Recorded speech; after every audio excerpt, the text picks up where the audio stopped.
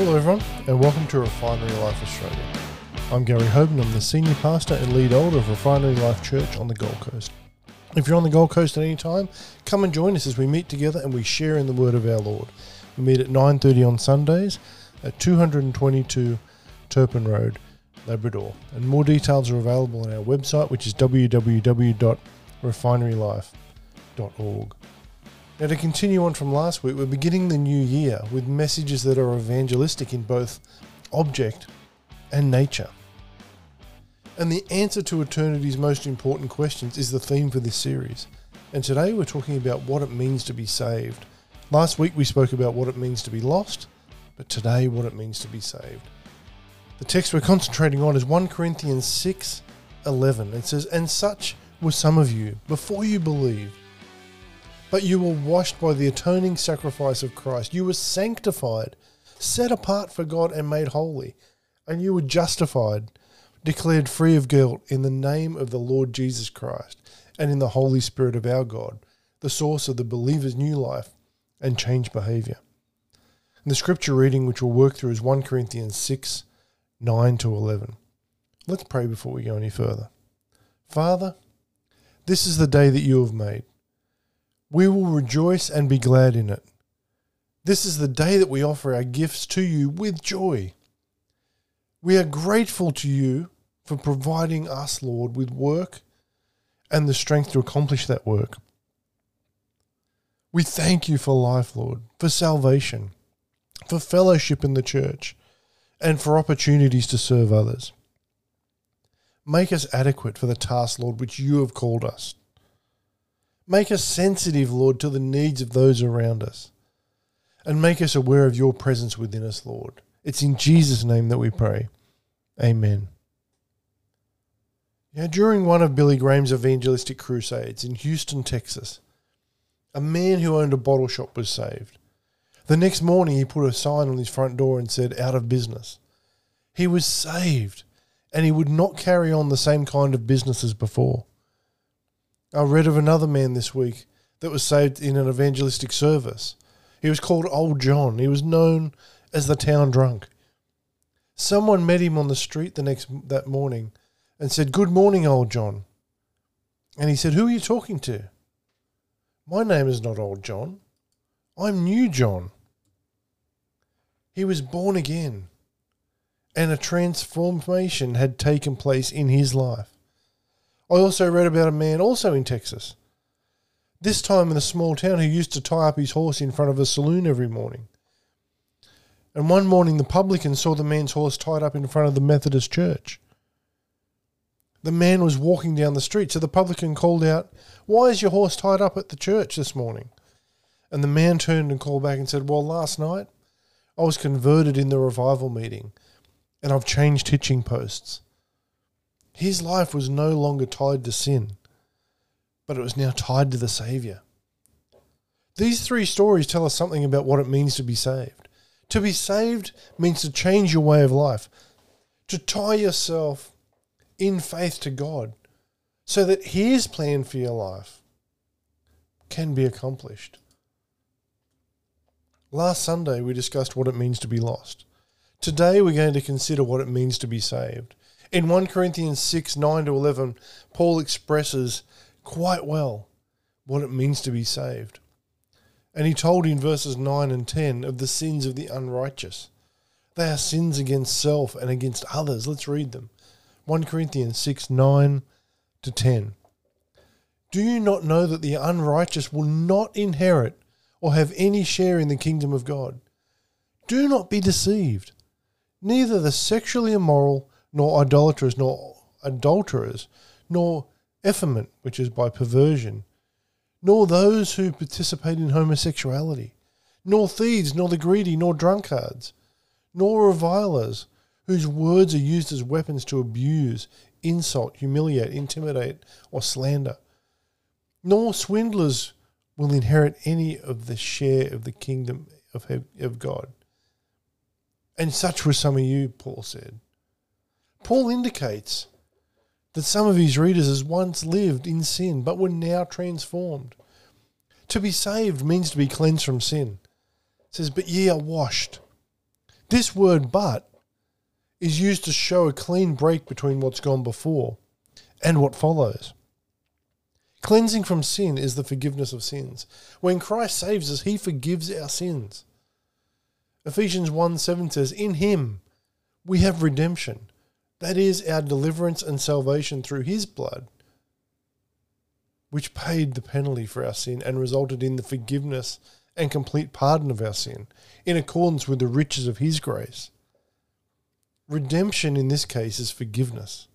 The first step in forgiveness of sin is to realize our need for forgiveness. Many people don't realize they need to be forgiven. Far too many people have a good opinion of themselves and haven't looked at themselves in a mirror in a long time. This is the greatest hindrance to salvation, realizing that we really need it. Notice that all the other awful categories of sin that Paul spoke about, it says, and such were some of you. They were their sin, but now their sins are forgiven.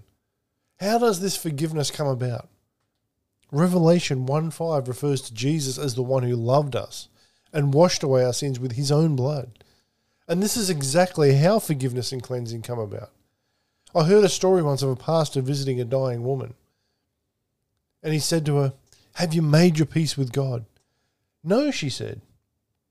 The pastor then said, do you realize that you are dying and that soon you must go face God and give an account for your life? The woman said, yes, but I am not disturbed about that. I do not have to make peace with my God. Christ made that peace for me at Calvary 2,000 years ago. I'm simply resting in the peace which he has already made.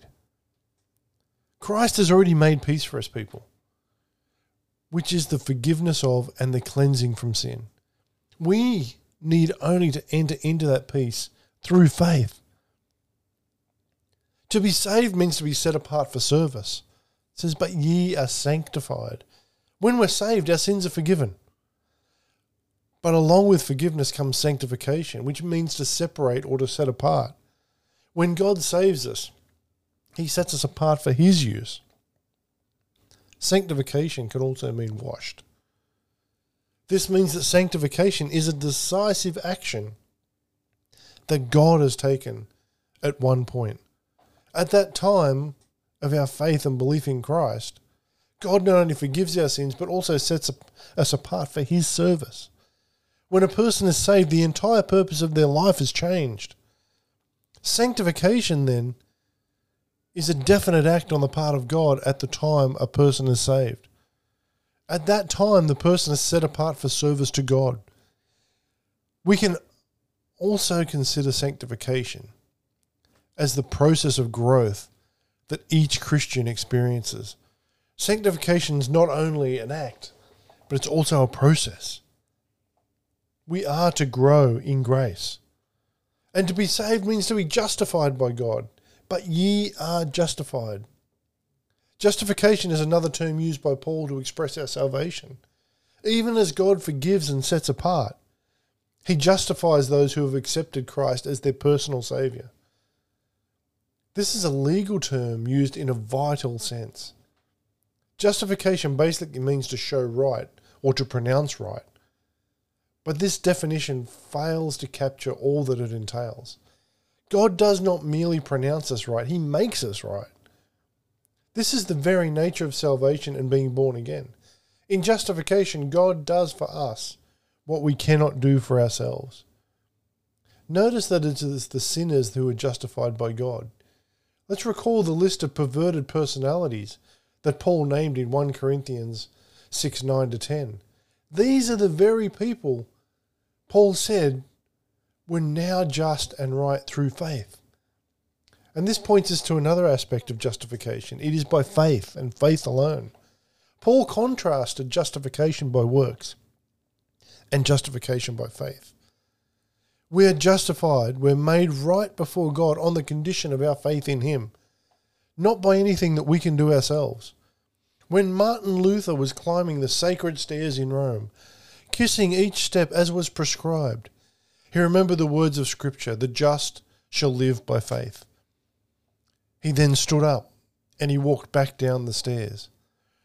The just shall live by faith then became the battle cry of Reformation. And justification by faith is based on Christ's work for us. Notice how we are washed, sanctified, and justified. Look at 1 Corinthians 6:11. And such, some of you, before you believed, but you were washed, made by the atoning sacrifice of Christ. You were sanctified, set apart for God and made holy. You were justified, declared free of guilt in the name of the Lord Jesus Christ and in the Holy Spirit of our God. How good is that? Look at salvation this way. When you all come to our place on a Wednesday night, we ride the elevator to the floor that we need. It costs us nothing for the elevator ride. It doesn't cost us a cent. But the developer of the building and the builder paid thousands of dollars for the same elevator. So it costs us nothing, but it costs someone else, a great price. Salvation cost us nothing, but it did cost a great price. It cost Christ all that he had. This is what it means to be saved as we finish up today. Forgiveness and sanctification and justification are all different aspects to the same act. The experience can be yours. I challenge you today and I plead with you today to accept it by faith. And I want to encourage you, as I do every week, to be diligent with your Bible study time, because God has so much more for us than we can get from just going to church once or twice a week and hearing someone else talk about the Word. When you spend time with God, your life will change in amazing ways because God is a redeemer. There's nothing that's too hard for him. He can make you whole, spirit, soul, and body, if you will allow him to.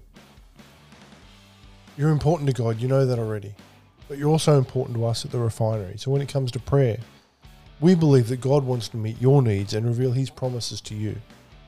So whatever you're concerned about and need prayer for, we want to be here for you. Even if you just want to say hi, you can contact us on www.refinerylife.org or via any of our social media channels. And until next time, stay in the blessings.